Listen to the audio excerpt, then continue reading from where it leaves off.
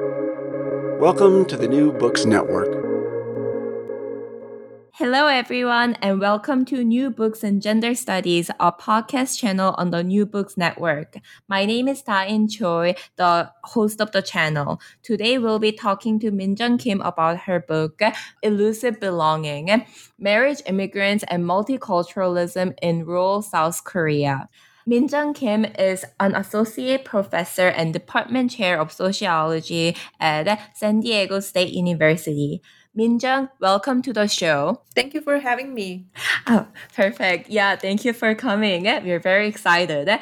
To begin, can you tell us a little bit about yourself? I am from South Korea, and currently I'm teaching at San Diego State. My research areas they are about gender and family in the context of international migration, and that's the topic we're gonna focus on, I guess, with my book today. I also study gender and race in the media. I have smaller projects about that, especially in the US media. Oh, that's fascinating. Yeah, media is especially like such a important topic right now too. I'm really excited for you to explore that. My next question is, how did you come to write Elusive Belonging? So when I was a PhD student, I was looking for an interesting, what a topic for my dissertation, and then I watched this Korean documentary show, 그것이 알고 싶다, about marriage immigrants, and it was very fascinating because when I was in Korea, and my previous knowledge was how Koreans are rather not so friendly to foreigners. And that particular documentary showed that these rural elderly Koreans were really kind of embracing Filipino marriage immigrants. And I got really curious and I wanted to find out. So I did my field work for my dissertation project. And then I published several articles and book chapters. And then I poured the other stories that I could not put in published articles and book chapters into this book. And it touches, and I was happy to write this book because I could kind of show this broader picture of the communities that I examined in this book. Yeah, I was really impressed by your ethnography as well. And it is really in depth. And I wanted to ask you actually because you were mentioning how your motivation was from this documentary. You do talk about in your introduction how Filipina immigrants are seen as different from, for example, like 조선족 marriage immigrants that used to be very prevalent, but then now not so much anymore because the trend is changing. So can you tell us more about the particularity of Filipina immigrants, marriage immigrants' experiences? Sure.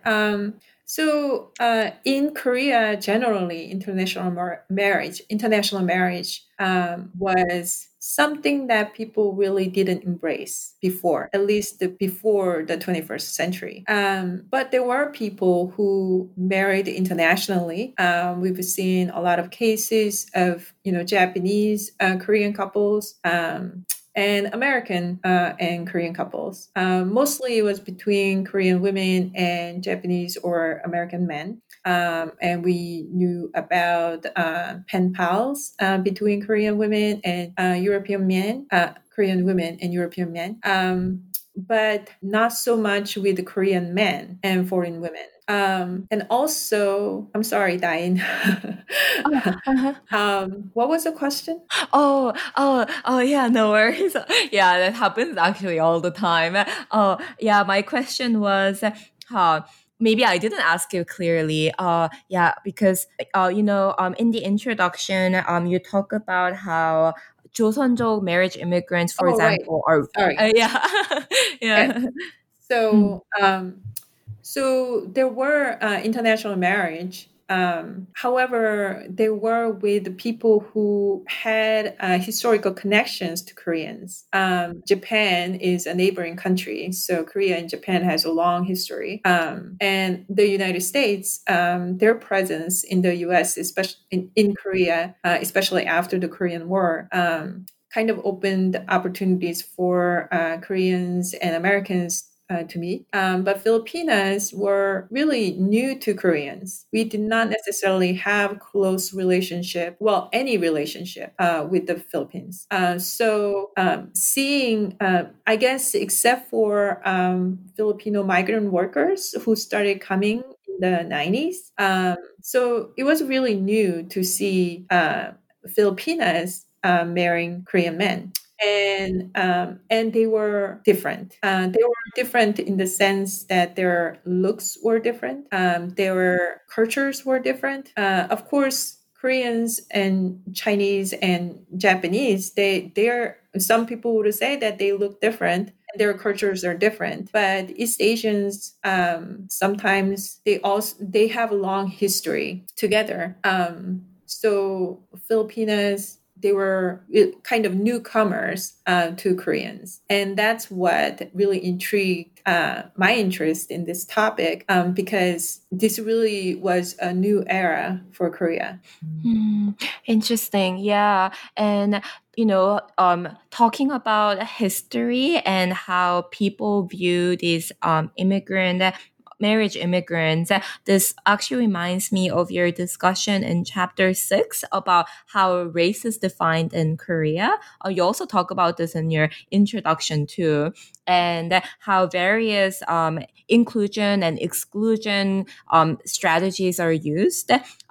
So can you talk a little bit more about the definition of race in Korea? Because I think it's really intriguing because it is different from how we conceptualize it in America.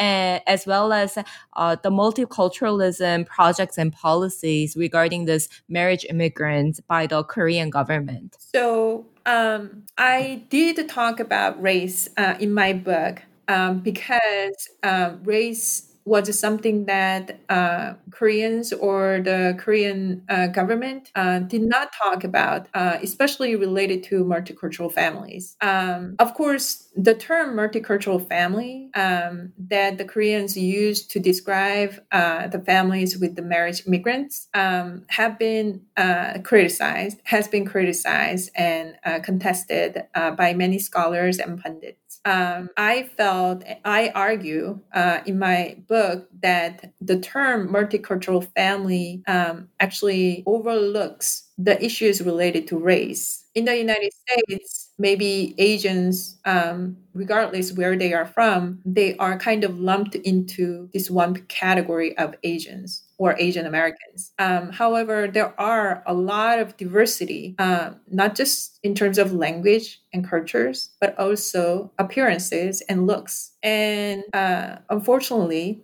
in Asia, there is racism in some countries against other Asian countries, against other Asians. And in Korea, based on people's skin color, Koreans have prejudice or biased opinions. And Filipinos or Filipinas whose skin color is considered darker, they are also a target of racist attitude and discrimination by Koreans. And I wanted to kind of highlight that. And I think it adds to existing racial discourses in Korea. So related to racism in Korea, I would like to recommend the book Imperial Citizens by Nadia Kim. And she really delves into this history of racial discourses in Korea and how it follows this, very simplified discourse that was introduced in the modern era, late 19th century and early 20th century. In Korea, before prior to the 21st century, three races existed: white and black and yellow. And in a way, the introduction of Filipinos and other Asian migrants to the Korean society, we can really complicate and open up this discussion about race and racism. However, even though racial discrimination and racist attitudes exist in Korea, unfortunately, I don't think scholarly conversations about race has been galvanized. So, yeah. Oh, within the Korean scholarly communities? Right. I think there Yeah. are some. I think there are some scholars who definitely focus on racial discussions or discussions on race and racism. And there are scholars who focus on African migrants' experiences in Korea. However, I don't think they have. There was huge interest in discussing race and racism in a more nuanced, deep way. Yeah. I totally agree with that. And this is something that I felt too in my own research and also my personal experiences as well, because you do often see representation and people's interaction of South Asians, and people call them like 저쪽 사람, which like other them. And because I think race has traditionally really focused on America.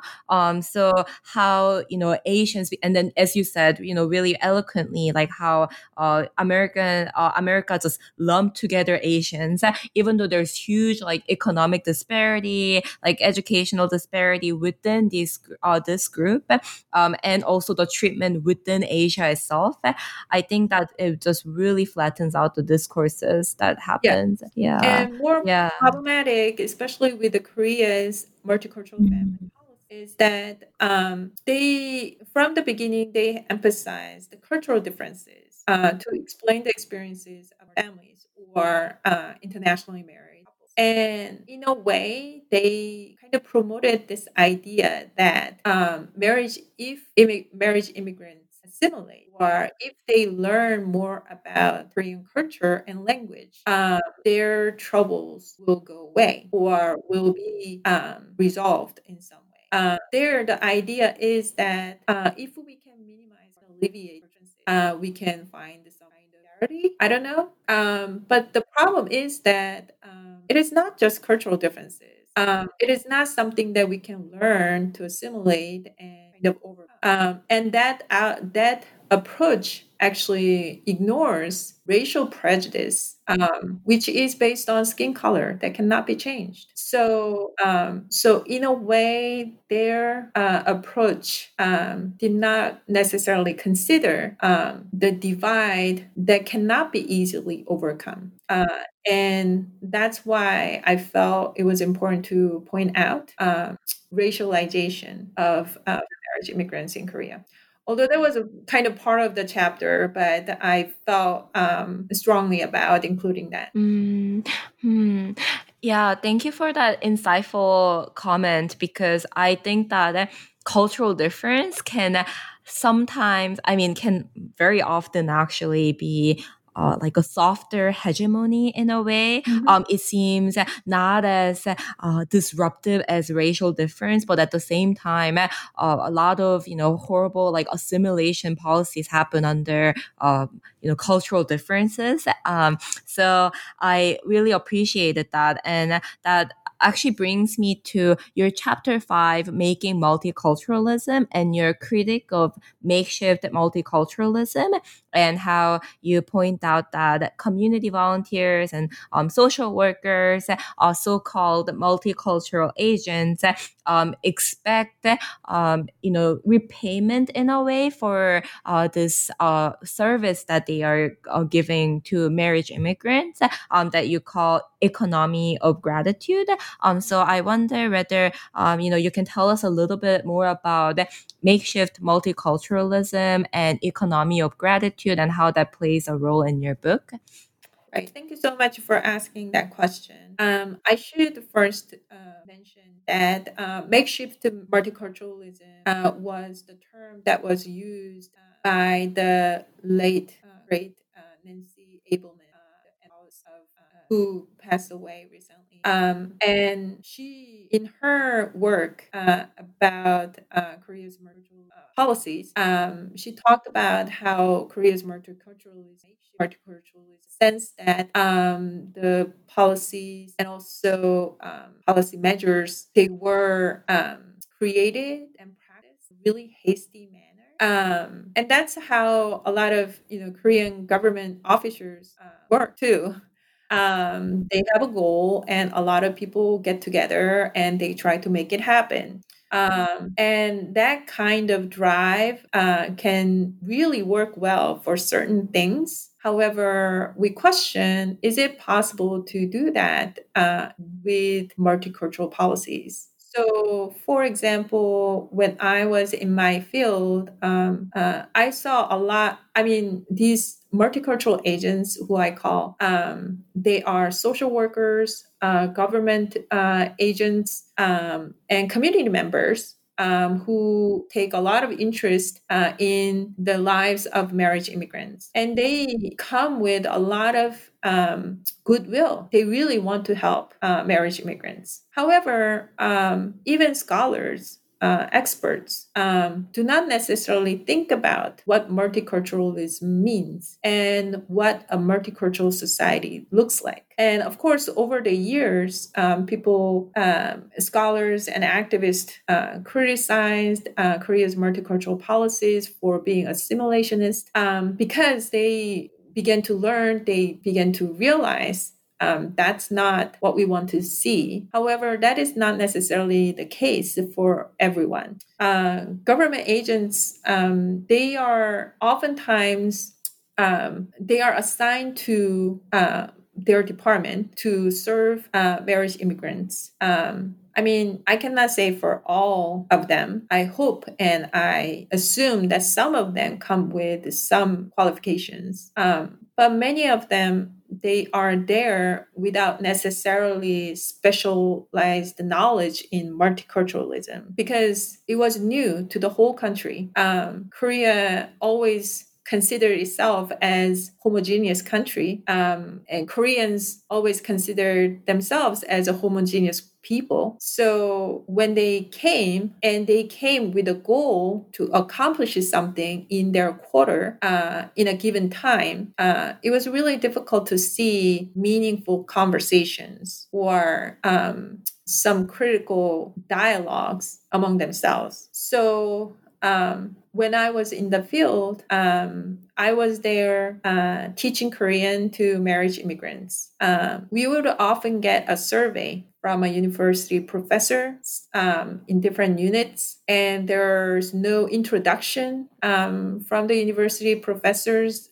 Just the surveys were given to the Catholic Church, where we have these Korean classes, and they just marriage immigrants would just fill out the form. So there were a lot of interest in them, but oftentimes Koreans were kind of rushed to conduct a survey, produce reports, and that's it. So, I mean, I do want to believe that some folks, they try to do their work for better future for marriage immigrants. And there were some very meaningful changes that were made over the years. However, when you think about the amount of work that was done and the amount of money that was invested in for this huge multicultural family policies since the mid 2000s, one has to wonder how much how should I say, considering how much we spend, one could argue that we really didn't make that much progress. Yeah, and tying it back to the previous comments that you make, having one ideal of multiculturalism in itself is such a political project, and this idea of cultural differences itself is very racialized. So thinking of all those nuances and some of the harmful aspects of cultural difference as a concept or an idea, yeah, I think I can definitely see how this project, even if Asians have goodwill, can be co-opted in a way. Yeah. So I thought it was very insightful. Yeah. Yeah, and also I think to your earlier question about this multicultural economy of gratitude, which I kind of built on Ali Hochschild's concept of economic gratitude in her work, The Second Shift, and I apply that concept to this situation where Korean multicultural agents, community members, and government agents, they, like I said, they want to really help marriage immigrants. And that's why they implemented multicultural family policy to help support marriage immigrants to make a better life in Korea. However, I'm sorry, instead of however, I should say that when they do that, they did so with gratitude. A lot of marriage immigrants came to marry, especially rural bachelors. And in Korea, since the 80s, we had this social issue of rural bachelors who could not find wives. And the Korean government really took interest in these men's well-being. They created actually national committee to basically find wives for these men. And then marriage immigrants came, and almost this problem looked like it was going away. So multicultural agents, they started their activities to help these women out of gratitude, solving this issue of rural bachelors. However, what is interesting is that while they express their gratitude, while they offer these services, public services for marriage immigrants, they realized that that gratitude scale was being tipped over. And in exchange, they wanted marriage immigrants to stay in marriage no matter how difficult their married life is. And they also wanted them to assimilate. So I found that really fascinating. And it doesn't just happen here, everywhere. Immigrants, when they go to a new country, the host country oftentimes expect them to make contributions so that their presence in the host country can be deserving. We want them to be contributing members of the society. Then you can have a better relationship with the state, the government. But one has to wonder, what does that mean for refugees? What does that mean for people who just want to move to another country? Yeah, that is such an important question. And I think especially now in this politically turbulent time where because there has always been this rhetoric of deserving immigrants, that you deserve to be here, you're legal. Right, yeah. But then under the Trump administration, obviously that's just getting like pushed, and any kind of racialized immigrants are now just seen as undeserving, and that just also has a whole baggage of a history of like exclusion and racialization. Actually, as an international student in the US right now, I am having a lot of trouble as well. Like, I used to be welcomed in this country, but now I'm no longer, and my status is in jeopardy because of the new administration. So I think this like question of deserving immigrants contributing back to the economy is really like relevant, even though I guess I'm in a different place from the marriage immigrants that you have interviewed and done the field work with.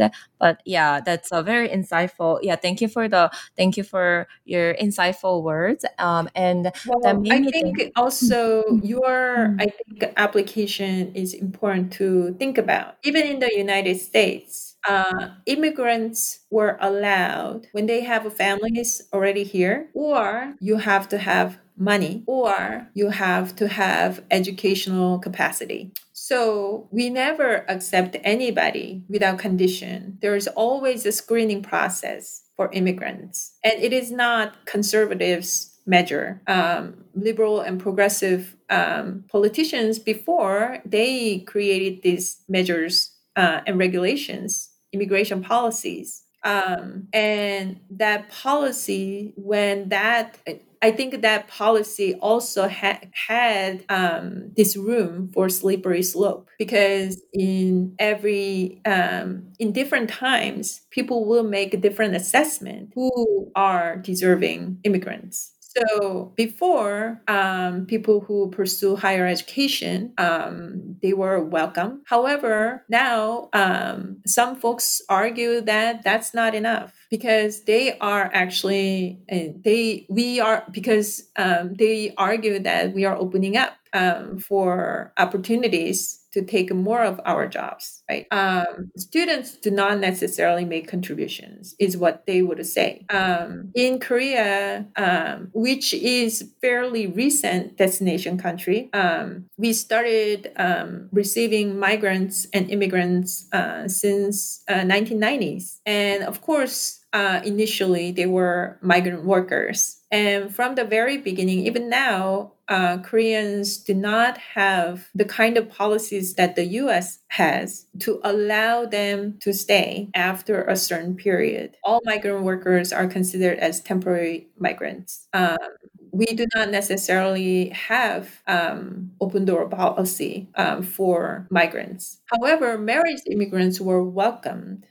They were welcome because they could, like I said, solve the social issue that they had. And nowadays, if you look at actually immigration policy in Korea, they do talk about how they want to create more space for professional migrants, people who who are equipped with more educational background or professional background. So they are creating these measures. They could be used against people who do not have what they are looking for. However, one has to wonder, what is the boundaries? What is the border? And why do we have these? Why do we have this kind of selective process for immigrants? If you're going to have immigrants, why can you just, accept all? Maybe that's Yeah. kind of an idealist way of looking at it, but I think it is a good question to pursue.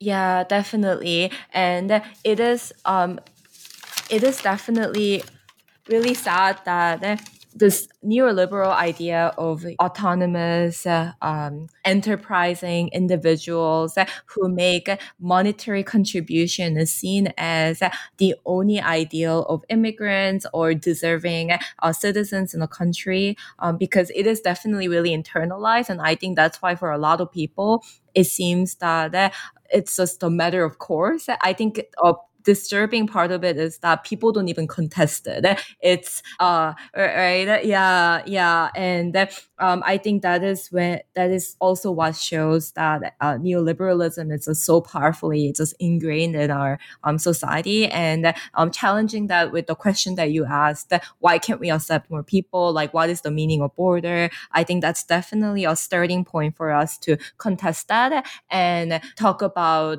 how valuation of human life should go beyond that and be more holistic. And I mean, yeah, for me as well, I think we should just value everyone. But then I think that people would contest that, but it is definitely a worthy discussion to keep having. Right. Because Yeah. that question will bring up Mm. inequality among countries, Mm. right? Because people Yeah. move because they want to find a better place. Then why do we have that kind of inequalities among countries? It's a relevant question. Yeah. Oh, Minjung, you cut out for a little bit. Oh, Is it sorry. okay? Yeah. I can hear you now, though. Is it okay if you repeat what you said? So sorry, I couldn't hear you. No, that's okay. Yeah, I think that question about what is the meaning of the border, and why do we have this selective process, that leads us to the issue of global inequality. Ultimately, it's about that. We have this inequalities among countries. Why developing countries are developing countries? Why developing countries do not have what developed countries, right? That's gonna bring up a whole lot of issues. Neoliberalism, colonial history, exploitative relationships, military enterprises, all those issues. Mm. So I know it's a big question, but it is definitely something that we should ask. Yeah, definitely. Yeah. And this brings me to something that you talk about, I think, at the conclusion of your book about multiculturalism fatigue and implication of changing Korean policy. Um, can you tell about can you tell us more about that? About the impact that it's having on marriage immigrants today? Right. So multicultural. What is interesting about Korea's multiculturalism is that Koreans really didn't involve immigrants or migrants into multicultural endeavors.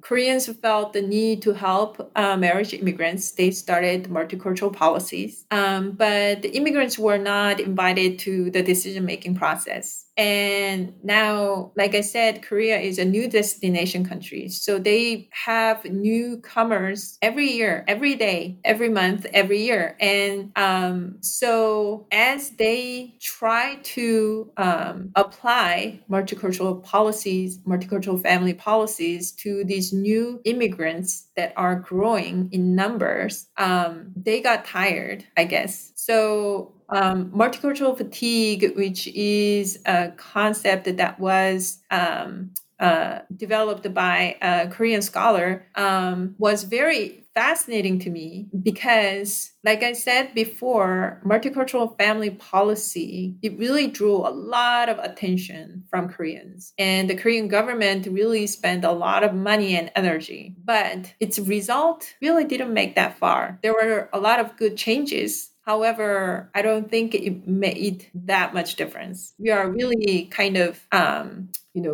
we are really still on the surface of what multicultural society should look like. But then they started talking about multicultural fatigue. So what I see is that Koreans got really excited about all these immigrants that are coming. In the beginning, they were kind of celebratory mood because they are like, we are so developed now that these immigrants want to come to our country. And then they wanted to help and they made some progress. But after a while, they got tired of it. Okay, what do we have to do more? But even in that position, I don't think they made that much effort to include immigrants into their discussion. There's still divide or separation between the Korean government and immigrant-run organizations. Korean government is still working with Korean-run organizations, but not much with immigrant-run organization. So you have to wonder what kind of multicultural society that they are thinking of, right? Probably they are thinking of being inclusive of immigrants, but still Koreans are the one who calls the shot. Is that a multicultural society? So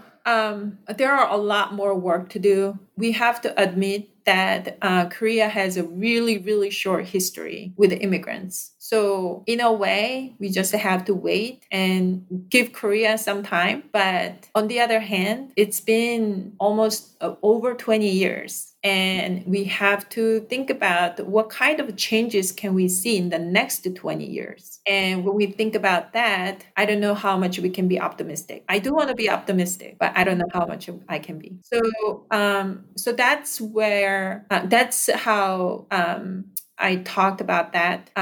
And I was hoping that we could really find ways to move current discourses about immigrants and multicultural families forward. And I guess to answer my own call, I'm working on an edited volume.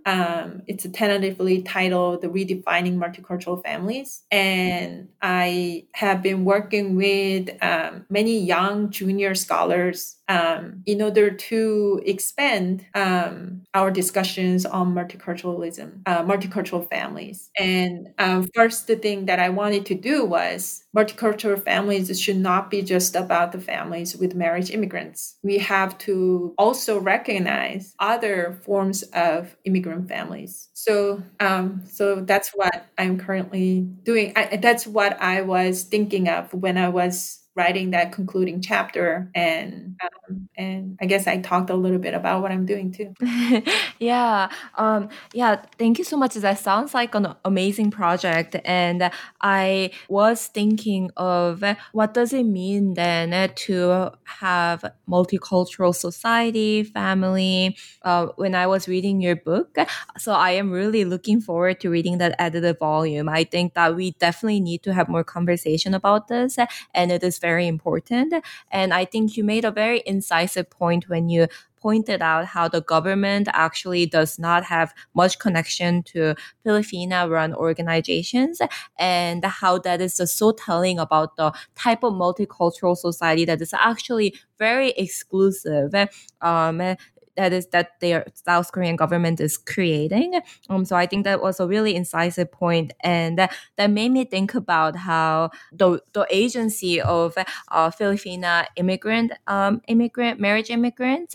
And in your introduction, you do talk about social emotional citizenship, and I was thinking of how in chapter 7 you were talking about the dynamic of sisterly solidarities.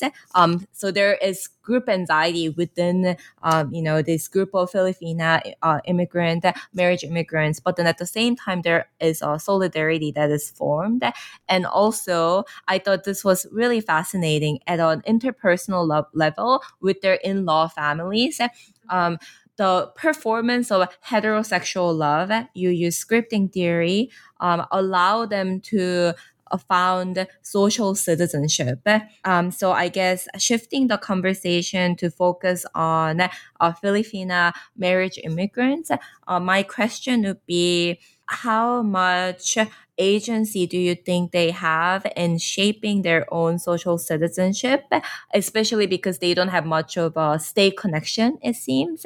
And how important do you think is the connection, various connections that they have to their in-law families, other Filipina organizations and sisters, as well as Korean people that they interact day to day? Right. Thank you so much for your question. Actually, in one of my articles that I published for this book, talks about my own struggle in discussing agency with marriage immigrants. Oftentimes, people have this binary. People have this binary idea about marriage immigrants, whether they are victims of abusive husbands or matchmaking agents into international marriage, or I mean, they're not victims, but basically sacrificial lamb for their struggling families in their home, or they are seen as opportunists who marry Korean men without necessarily love. They use marriage in order to move to another country, and they actually enter the marriage without thinking that they are going to stay in marriage, right? However, of course, these women's real lives, they are more complicated than that. And it was not necessarily, I felt, easy job to convey that. And I guess that was one of the reasons why I wanted to write a book, because you really cannot convey complicated, nuanced relationships that these women have with different people around them. So I really wanted to get a closer look. I wanted to portray their stories closely. And as I do, I wanted to kind of highlight emotional parts in their experiences, because I think there are a lot of connections between their agency and emotional experiences that they have. You see, a lot of people want to highlight agency when people have good lives. However, people still exercise agency when they are having difficulties. Just because they cannot overcome their struggles, that doesn't mean that they didn't have agency. So what does it mean for a person who has agency, who cannot make decisions that they want because the circumstances that they are in did not have that option? I wanted to show their emotional struggles, conflicting feelings that they have. And they all had that kind of complicated relationships with different people. So in political science and sociology, people talk about emotions or emotional relationships in public sphere, in social movements, and also their relationship with the state. And I wanted to kind of bring that to interpersonal relationship, and how marriage immigrants, emotional relationships at the interpersonal level can actually facilitate their relationship with the state. So in the book, each chapter focuses on their relationship with different people. So one chapter focuses on their conjugal relationship. So I talk about different stories, different couples' stories. Some couples, they start with love and their love is a challenge. Some people keep their love because their lives are good. Some people, they lose their love because their lives are so difficult. And I also talk about people who met, not necessarily with deep love, but because their idea of an ideal family kind of go together, right? Husband wanted to be the provider. The wife wanted to find the provider, and they went well without necessarily deep love. Are we going to say that that is not a good couple?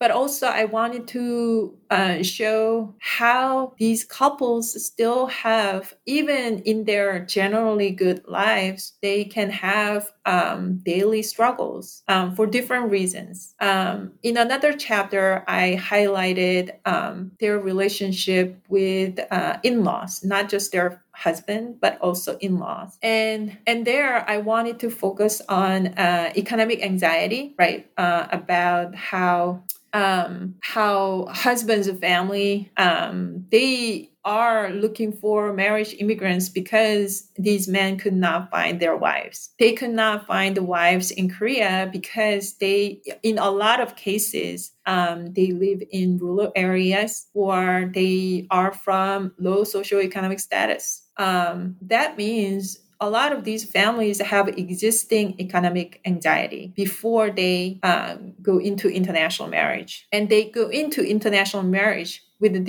all these stereotypes about marriage immigrants, how they are marrying Korean men so that they can help their families back home, how they sometimes want to marry men in order to get into the country. So how are you going to make them stay?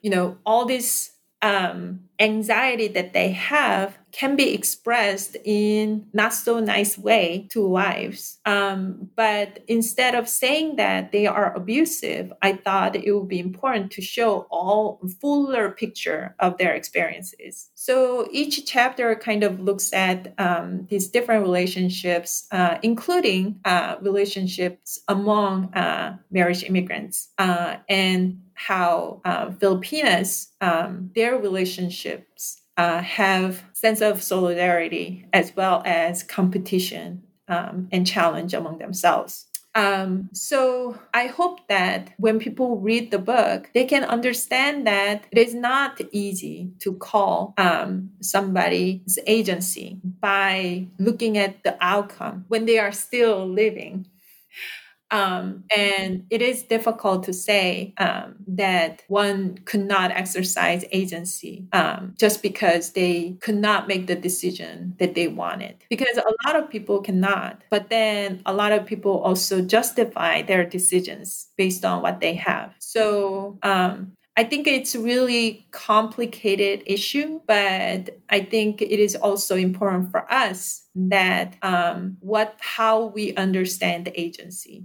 Yeah, definitely. I think that was something that I was thinking about as I was reading your book too, because we often have a very straightforward idea of agency as doing what you want in a way or what you can. But often that is very contextual, as in, it could be the circumstances, and it could also be related to power dynamic. There is a social script that you also talk about in your chapter that shapes your desire and then also your agency. And sometimes they align, sometimes they do not. But then, as you importantly pointed out, even if they do not align, that can also mean agency as well. So how we talk about agency is actually really important, and I think it needs to be more thoughtfully used, which I think you do in your book, which I really loved. So Thank thank you. you. Yeah. Yeah. I mean, what is interesting? I mean, for me, an interesting question was not about. I mean, it's not only about ascertaining whether marriage immigrants have agency or exercise agency, but also how a writer can convey their agency, especially those who are in situations where they cannot make decisions for themselves. But they still try to make the best decisions for themselves.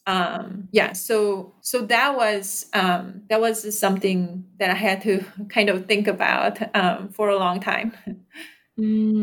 Yeah, that's such an important question and something that I will probably also struggle with in my dissertation that will come very, very long time afterwards.